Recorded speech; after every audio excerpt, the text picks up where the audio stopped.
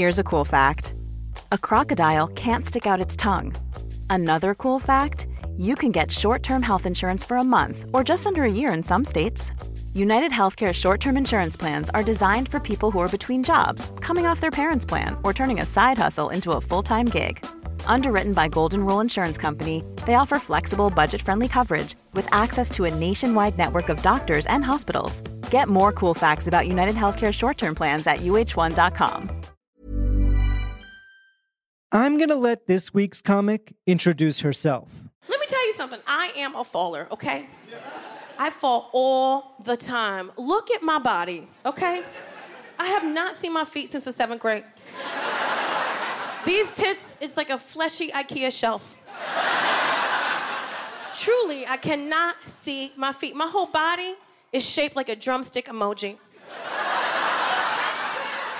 You see this shit? It's a drumstick emoji. For real, she meaty on top, nubby on the bottom, fucking delicious.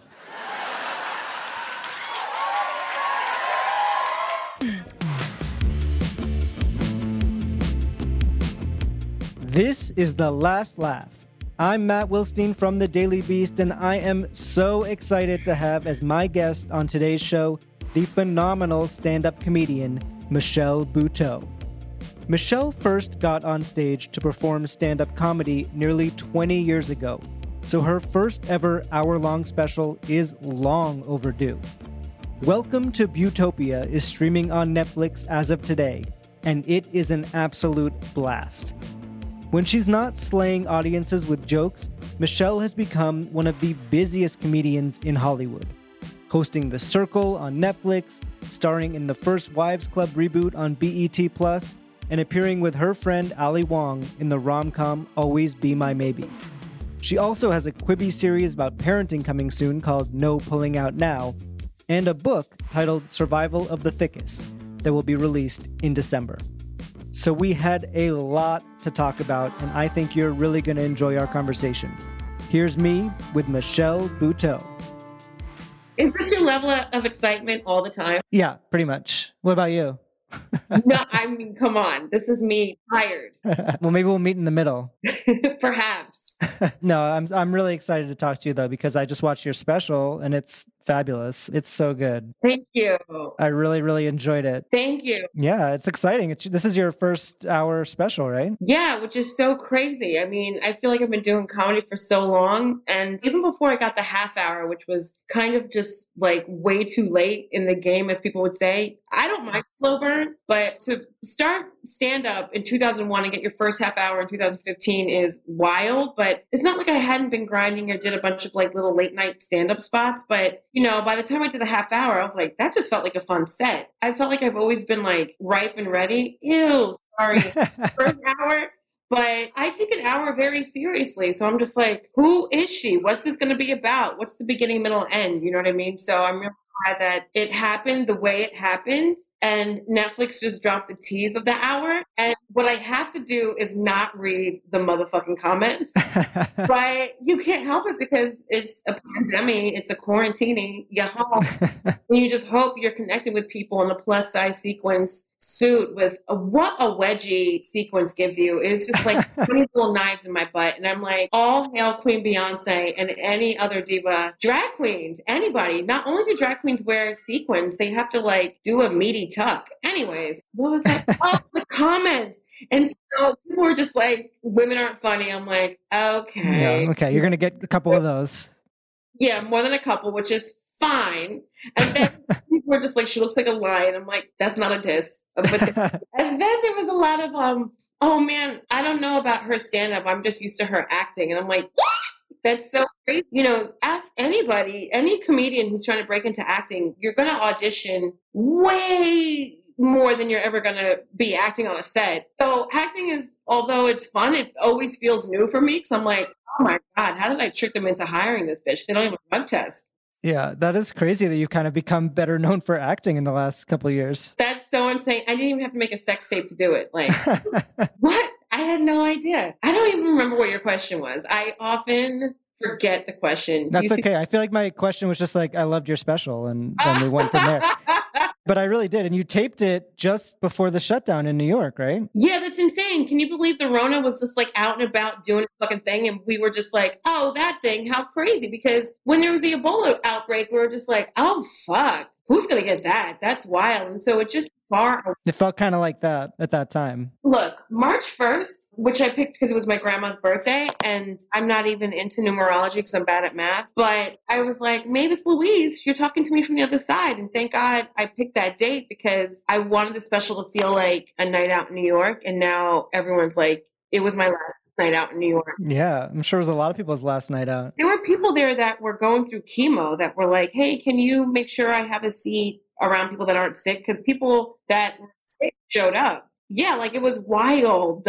Yeah, that is crazy. And at that point, I mean, you didn't know, it was kind of one of those things where you knew that something was going on, but you couldn't have known that it was going to be, now we're 7 months later and still inside. And we couldn't have predicted anything because we weren't privy to special briefings or some of the world's top scientists. So no, we didn't fucking know. Other people knew. They weren't fucking telling us. Yeah, certain people But knew. we were just out here like, damn, Governor Cuomo, 2 weeks?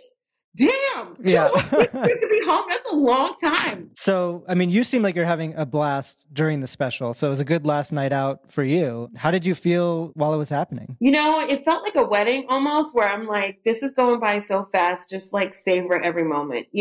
When you tour your hour and you work hard at it and you try to get the kinks out and make it tight, it just feels like another set, which is great. You should be doing stand-up so much that you just have that level of comfortability on stage. It's just like, these are my stories, like I'm at a dinner party. But picking the venue, picking your outfit, trying to figure out what the vibe should be, really feels like a comedian's wedding. And so you can have more than one. You always want it to be special. Some are forgettable. Sometimes you just listen to what other people say you should have. For a good minute, I always wanted like a theater with like the maroon curtains in the back with the balconies, you know what I mean? And then you say something so fucking funny and like the top tier laughs, you just like hold for the laugh break and you just look up, you're like, But that wasn't this. I thought that's what I wanted. As I was looking at venues, as I was looking at the people's specials, I'm like, I need something that really reflects the big titty, freckled face, rosé chin, hey girl, hey, this is the night you're gonna have. You might hook up with somebody, you might not, you might lose your debit card, whatever the fuck. Just like a messy, fun fucking night. And I really think we achieved that. It's funny, talking about your acting, I feel like there's so much acting in this special, whether it's sort of the long pauses and facial expressions and just moments where you kind of let things wash over the audience and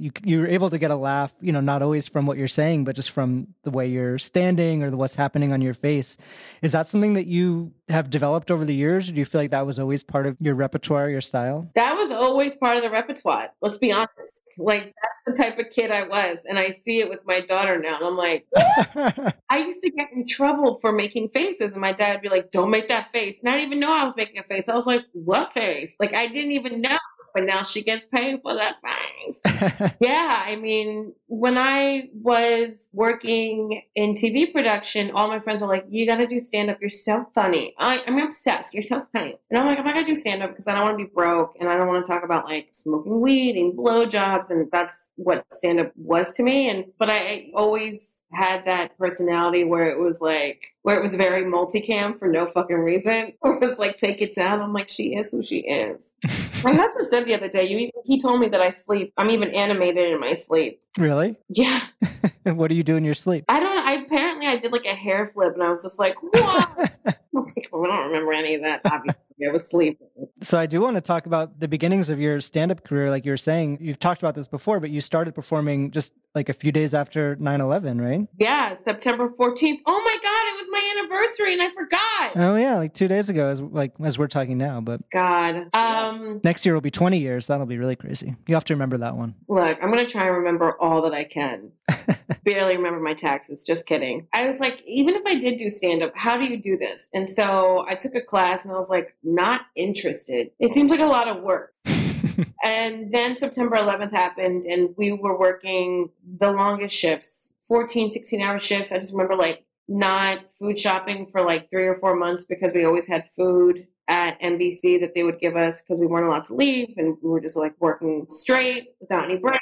You were working as like a video editor or producer, or what were you? Editor. I would edit the video, which was horrible. Really, I mean, not as horrible as losing a loved one, but to watch it over and over and be like, all right, go back 4 seconds right before this. And it's just like, this is fucking gross. Nightmares, definitely. A lot of nightmares for at least 2 years, working overnights for 6 years. I just craved breakfast food forever. And yeah, my news director was like, well, we're going to offer therapy for everybody if y'all want some. And I was like, you know what? I don't need your therapy. I'm good. I'm going to try stand up. Like, why not? It was like me taking up golf or something. I was like, let's just see. Let's just switch it up. It was so great. Like, it was really, I hate to be like, it saved me, but it kind of did.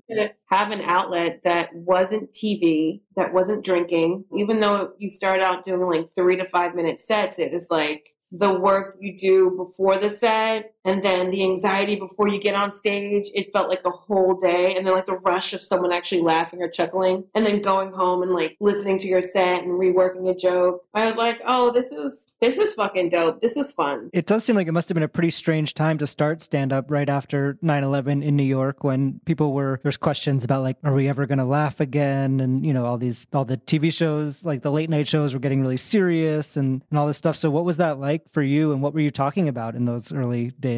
I mean, that's the thing, right? Everything was so solemn that you needed to go somewhere where you could get away from it all. And so there were some comedians who definitely had jokes about 9/11. A lot of them were met with groans. A lot of them were really funny. Everybody was just like trying to process. But for me, what works for me is just ignoring it, because I've already seen it. I've already dealt with it. Like, I'm not going to go talk about something that I've just worked on for like all these hours. And so it was a lot of self-deprecating, hey girl, hey, oh my God, I sucked a dick with foreskin. Isn't that crazy? Fucking dumb shit. When you first start stand-up, you curse a lot. That's the thing. Because you have the freedom to curse. You're like, holy fuck. And then also it's like just out of nerves too. You're just like, oh, what was I going to fucking say? How the fuck are you? It's like nervous. And it's like, why is this person cursing so much? And then self-deprecating stuff too is like a big thing, particularly with women when they first start stand up. And I didn't even know. You don't even know. We're just like fucking programmed to be like, I'm sorry that I'm beautiful. Ah! So fucked up. So fucked up. What do you remember about the first time you actually got on stage in front of people? How did it go? It went really well, actually. I really liked it. I didn't realize that I like to be in control that much. I'm just like, I love to throw a dinner party. I'm a good host. I want to make sure everyone is doing well. I come from a big family, even though I'm the only child. So I'm like, how are you? You good? How are you? So I know how to micromanage. And so I didn't realize that I could do that on a stage, because I also like to do a ton of improv and just talk to people, because that's the beautiful part about stand-up. If you're into that, a lot of people have really well-crafted jokes, and that is a skill as well. But that's not me. I'm more like feelings, and maybe my areola will pop out. Who knows? But that's the beautiful thing about stand-up. It's like you never know what is going to happen, no matter how prepared you are. Was Last Comic Standing your first kind of TV break? I don't know what my TV break would be, but my first TV credit was Premium Blend on Comedy Central. Yeah. Yeah. Which no longer exists, I think, but was a big deal at the time. It was. And Premium Blend just sounds like a coffee at this point. But yeah.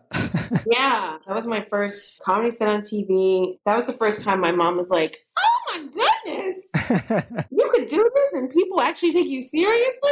What was the experience on Last Comic Standing like? I've been on a couple of times. It was hard. It was really hard because, gosh, it's sort of like someone who is not from this country, who comes to America and just understands what the lottery is, but not fully. And you're just like, this could change my life. You know what I mean? And there's so much pressure. All the eggs are in all the baskets. And so you just forget to have fun. And if you're seen before you're ready, you don't know how to process that. And, you're sitting next to people who've been doing it like 15, 20, 25 years plus, who've been doing the clubs and the colleges and the cruises, all the seats. And then they just go up there like it's nothing and fucking destroy. And you're just tap dancing with like 17 cameras. You don't even know where to look because it's not even like a real set. Oh, it's just wild. I am not a fan of putting a competition within like the hardest thing to do anyways.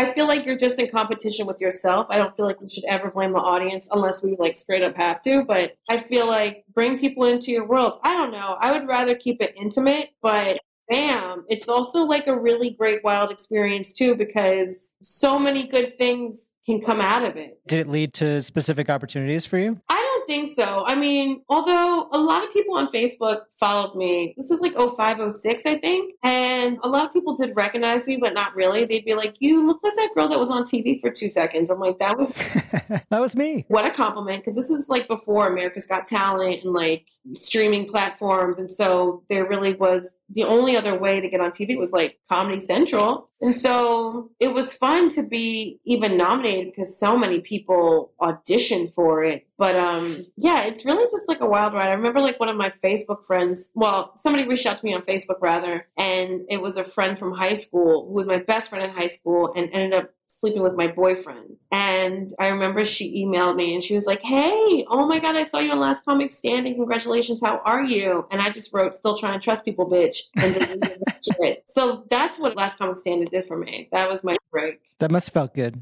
It did. I mean, it was like 14 years ago. I'm still talking about it because it felt that good. And then you did have some early acting gigs that I wanted to ask you about. One was you were in the pilot of Whitney. Is that true? Oh my God. You're my accountant? What was that experience? Again, it was like one of those things where it's sort of like doing stand-up where you have to learn just by being on the set. No one can really teach you. You can audition all you want. You can like talk about it. You can dream about it, but you don't know unless you're on that set. And I have to say, Whitney like did me a solid because I think and this was great when I first moved to LA because she recognizes talent. And I feel like two people exist. They either want to surround themselves by dope ass people or they're threatened by it. And I saw this thing on Instagram one time where it said, being happy for someone's success will never fuck up yours. And I feel like those are the people that really fucking make it. And so I remember auditioning for Whitney and I'd done stand up with her, but like to see her in the casting seat and she had written this thing and, you know, she's a female. I was like, oh, this is amazing. And I like definitely sucked at the audition. It was not good. It was not good. It was a lot of like overacting with my face. It was just not good. And, you know, you could tell I was green, which I appreciate those moments because you learn from all of it, good and the bad, right? And so I didn't get the part, but she's like, will you do this very small part, but you can use your face because you have to like give me a look. And I'm like, yes.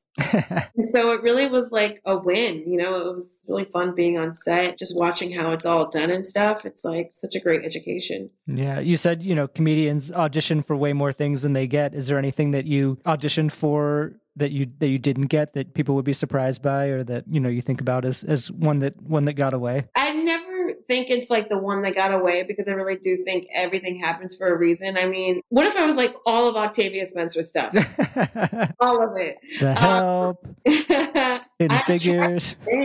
Oh, you know what? I did audition for Nailed It, which is so crazy because Nicole, that is absolutely Nicole's show. No one else can host that but Nicole. And people think we're the same person all the time. People come up to you and are like, I love Nailed It. Absolutely. Yeah. Executive told me that. And I was oh like, my God. Oh. Get your shit together, Buteau. That's brutal. That's tough. I know. But yeah, no, you can't imagine that show without her. And exactly. She's a damn treat.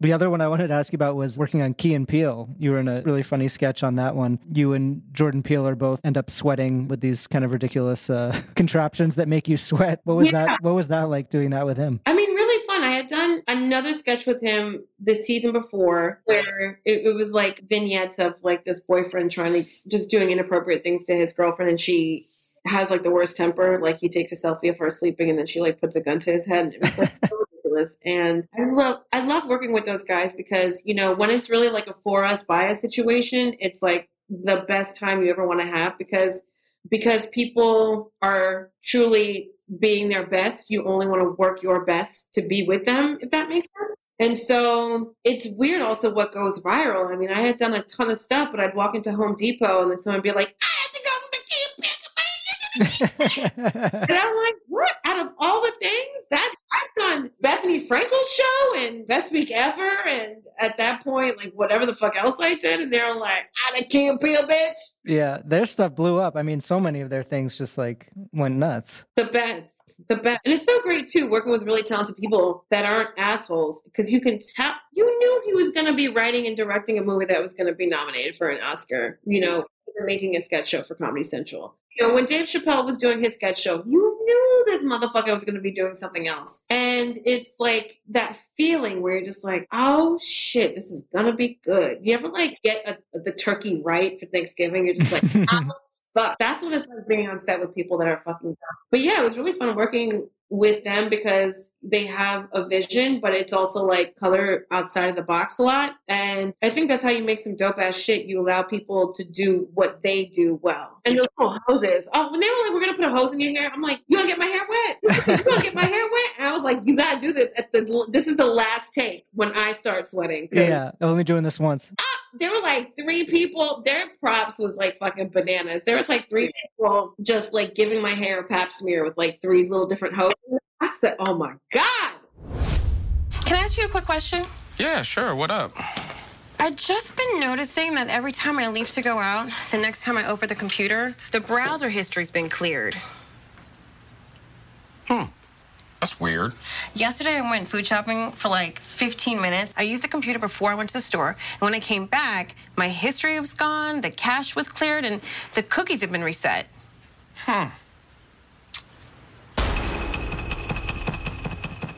Well, I think sometimes the computer runs an automatic software update, so maybe that just kind of clears the history. Yeah, except when you update the software, a little window pops up and you click OK, and then it gets installed, so... I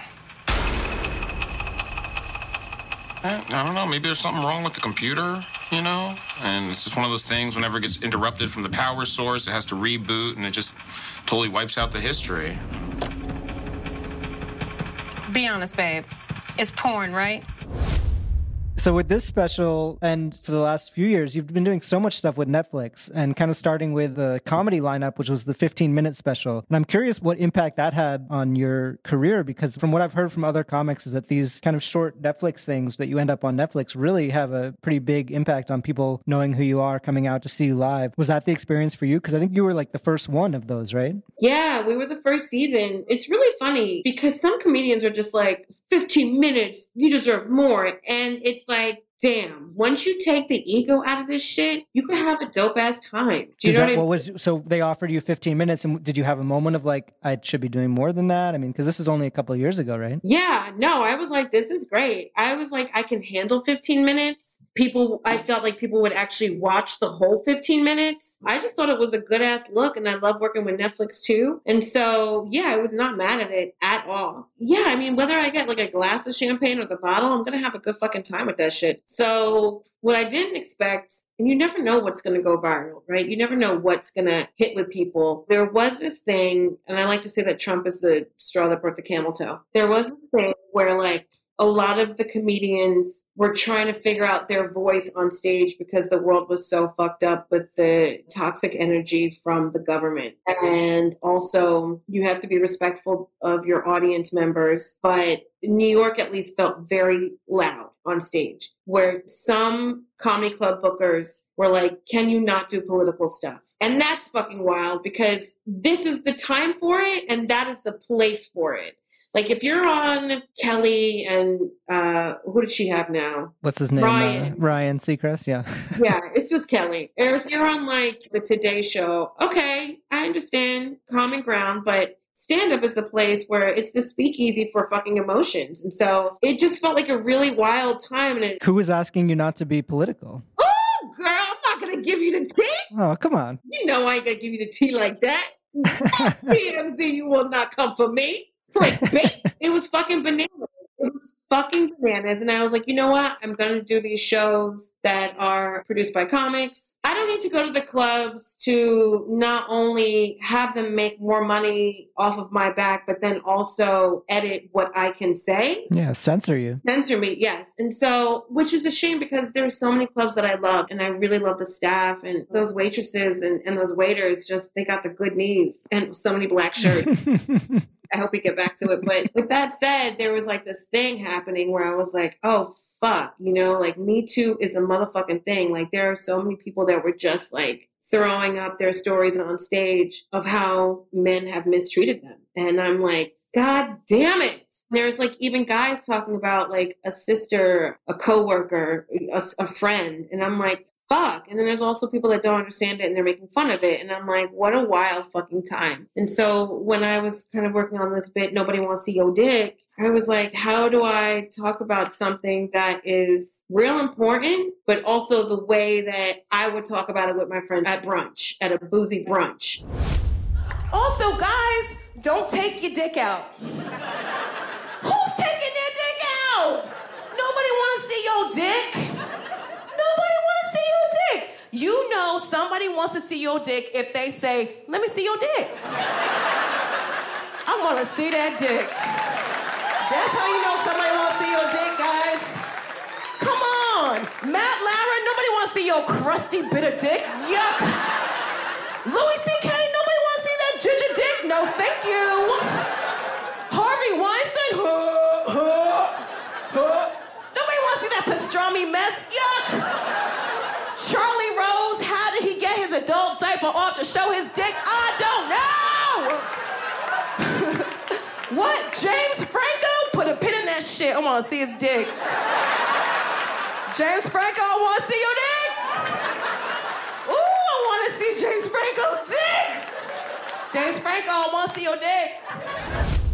That's just became such an iconic bit instantly, I think, was kind of one of the earliest really funny Me Too bits. And you talk directly about comedians who were busted for doing some sketchy stuff. Did you feel like that was risky at all? Because that was kind of, people weren't really talking about the comedians who had done that stuff in that same way when you did. Yeah. I mean, I've never been out here to be popular I'm not that person. I don't give a fuck. If I have one friend, if I have 100 friends, I cannot be with people that take advantage of their power, who are predators. And that's just not who the fuck I am, ever, in any chapter of my life for anybody, no. So I don't give a fuck. Give me the loudest microphone. Give me the smallest audience. I don't give a fuck. I'm going to yell that into a room because now that I'm raising a son and a daughter, it's important for them to know that they have a voice, that they could speak up, that they could question authority, and that nobody should take advantage of them for them to either feel liked or get ahead somewhere. So fuck that. Absolutely not. And I'm not even out here to get likes. I notice with this new wave of civil rights and this race revolution, people are definitely living in the likes. And this shit is so much bigger than a fucking hashtag. This is a way of life. So if you're for it, then be about it. Coming up, Michelle opens up about the, quote, mindfuck of playing a pregnant woman in the Netflix movie Always Be My Maybe, while at the same time struggling to become a mother herself.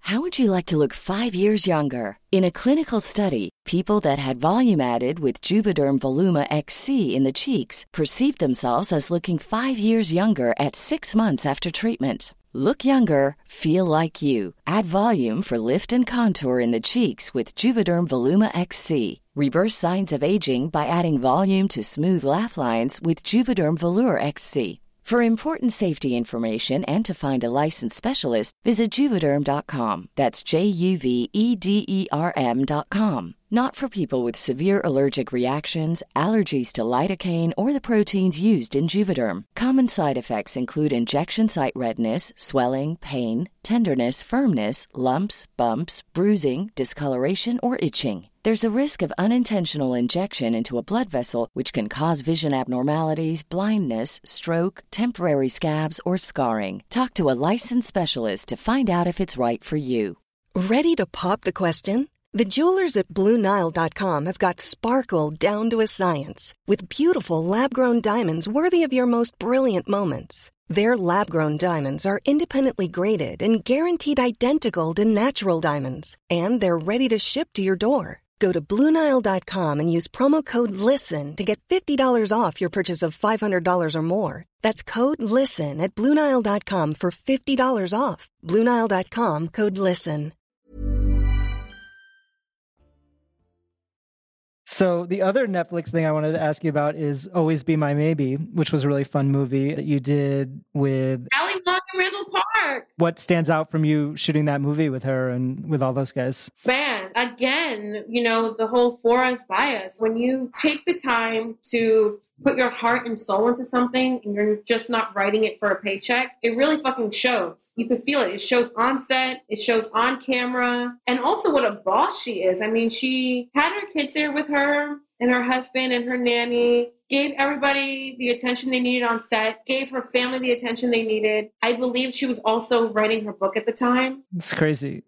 Fucking bananas. Fucking bananas. When people want to call women not funny or fat or lazy, it's like, I don't know who hurt you, but good luck, bitch, because we are a force to be reckoned with. And you want a woman on your fucking side, especially a mom. Ooh, a black mom? Gotta stop. Get shit done. You're gonna be late. I'm waiting for Brandon. Well, while you're here, let's talk San Francisco.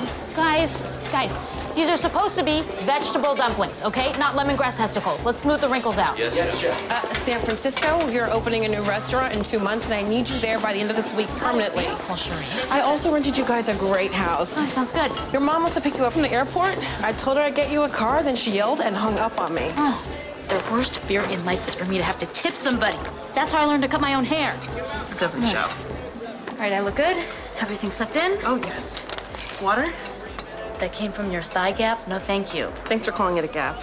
Besides, my Spanx are on backwards, so the P-flap lines up with the wrong hole. There's no time to change it. Oh. How you feeling? Pregnant as hell. And I am so mad at Kate Middleton. I was driving to work this morning thinking about her taking those pictures on the hospital steps, 3 hours after she had a baby? And she had that royal diaper on. You know she had that diaper on. I don't want you to talk about that stuff in front of the customers. Cool. You asked me a question, though. What was it again?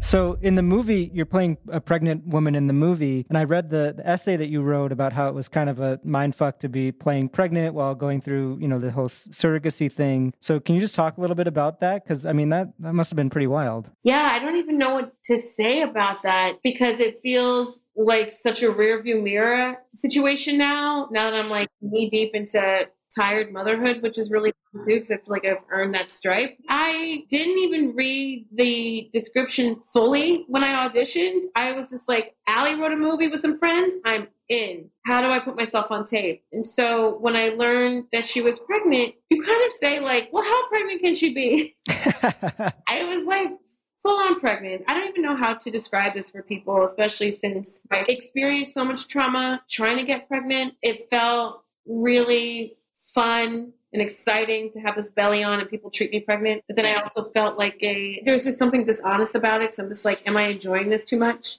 And then there was something sad about it where I'm just like, I'll never have this because so many kids want to look at their mom's pictures while they were pregnant with them. And so my kids will look at me in this movie and then I will definitely show them pictures of our surrogate that was pregnant because that is them at their beginning. And so, yeah, there's no other word to say besides mindfuck. So I feel like that time during that movie was really special because I really got to deal. But wow, yeah, I mean, it was just crazy. And then I'm like in the hospital and I've just given birth to the baby in the scene. And it was in a beautiful, weird way. I'm just like, I'll never experience this. So I get to experience it. But then I was like, oh man, are people on set looking at me because I'm really about to cry and I'm enjoying this too much? You know what I mean? Like it was just so weird, Fuck, life, man. You never know what someone's going through. I'll tell you that much. So now you have your twins who were born at the beginning of last year. I've talked to a lot of stand-ups to talk about how their whole perspective on comedy kind of changes after they have kids. How has that been for you and sort of making it part of your stand-up world and your comedy? You know what? Off the top of my head, I obviously always want to be responsible with my words and never make people feel like they're less than. So that is just my thing. But now, who knows? This year has been wild in more than one way. And so I don't know what my stand-up will be like because I'm just in the thick of trying to get through the day. So who knows? I really miss stand-up. I miss writing. I mean, I've been journaling a little bit, but that just ends up being like a grocery list for Fresh Direct or like a word here or there. So I don't really know who she is yet, but it'll be exciting to fucking see, mainly for me. I don't want to apologize for fucking anything. You know what I mean? I don't want to apologize for anything. Like, people made me feel like I was fat and I was less than growing up. And so then I thought there was something wrong with me. And then I had to figure out by myself that I was beautiful, and then owning my sexuality and not apologizing for it. And then having people call me a hoe or whatever the fuck. Like, why do you talk about that stuff on stage? Or why do you like curse? It's just like, I don't want to have to feel like I'm trying to make anybody happy except for me. Because when I shine, you shine. Like, come stand in my shine. If you can't figure that shit out, go somewhere else. So I don't want to ever edit myself because I'm someone's mom. That's crazy. If anything, it should just like fuel the fucking fire. It's just like, this bitch has got some life knowledge. Listen to her. It's not just about vegetables. It's about condoms and shit. I mean, I'm sure a lot of this stuff is going to be in your book that's coming out at the end of the year. Yes! Survival of the Thickest. Yes! Survival of the Thickest. Plus-size essays in a small-minded world. Bitch! So what can you share about that process and that book that's going to be coming out just in a few months? Oh my God. That process was wild. I don't think I'll ever read or write another book. So much work, but it's so worth it, because when you see these like stories come to life in a way that is so different than a stage or a podcast or a storytelling show or even a fucking animation, it's like, oh shit, you did that. So I'm excited for people to read it, because if they already like what I've done, then I think they'll love this. There are stories that I've never shared before. There are stories that I have shared before, but I just go into depth. I think a lot of the stuff couldn't fit into my stand-up because everything doesn't work for stand-up. And I like that I was able to have sort of just another outlet to, I don't know, not be sincere, but just get into it. So I'm excited. There was a point too, though, at the beginning of the year when we were like printing it and working on it and edits and all stuff, I just wanted to take a hot shit every time I thought about someone reading it, because there's something so final about printed words where you're like, ah!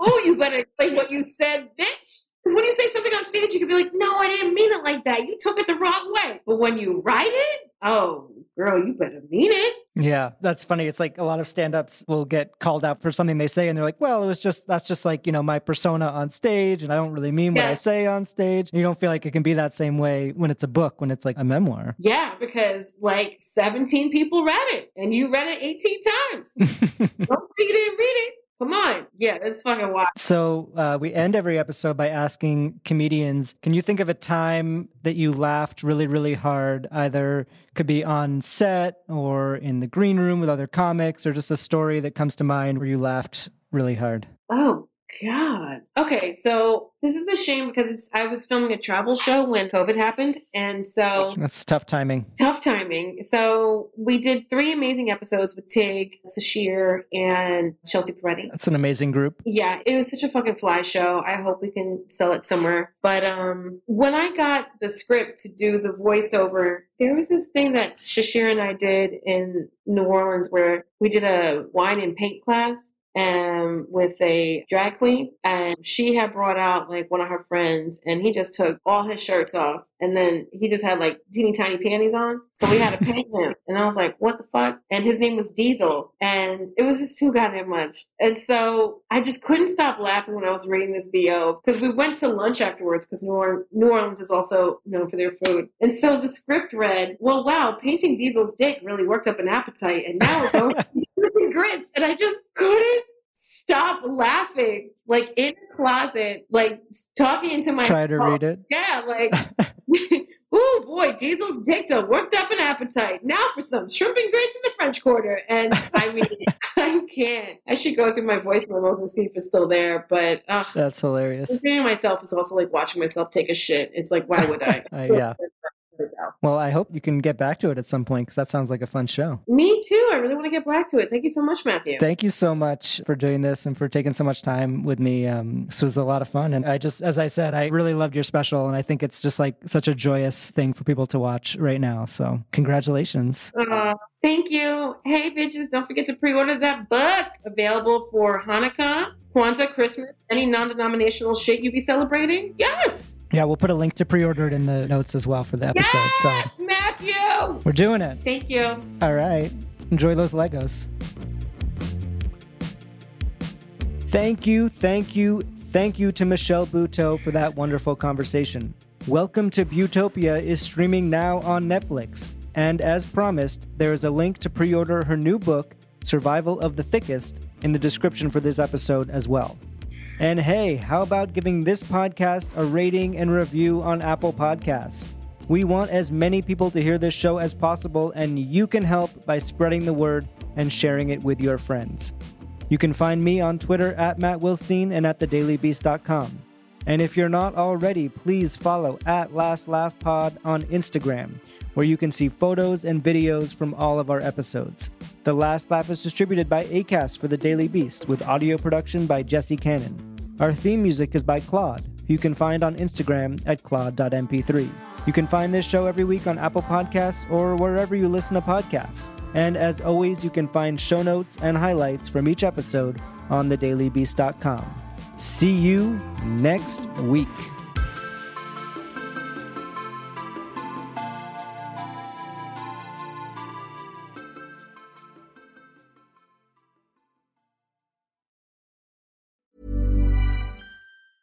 Hey, it's Paige DeSorbo from Giggly Squad. High quality fashion without the price tag. Say hello to Quince. I'm snagging high-end essentials like cozy cashmere sweaters, sleek leather jackets, fine jewelry, and so much more. With Quince being 50 to 80% less than similar brands. And they partner with factories that prioritize safe, ethical, and responsible manufacturing. I love that. Luxury quality within reach. Go to quince.com/style to get free shipping and 365-day returns on your next order. Quince.com/style.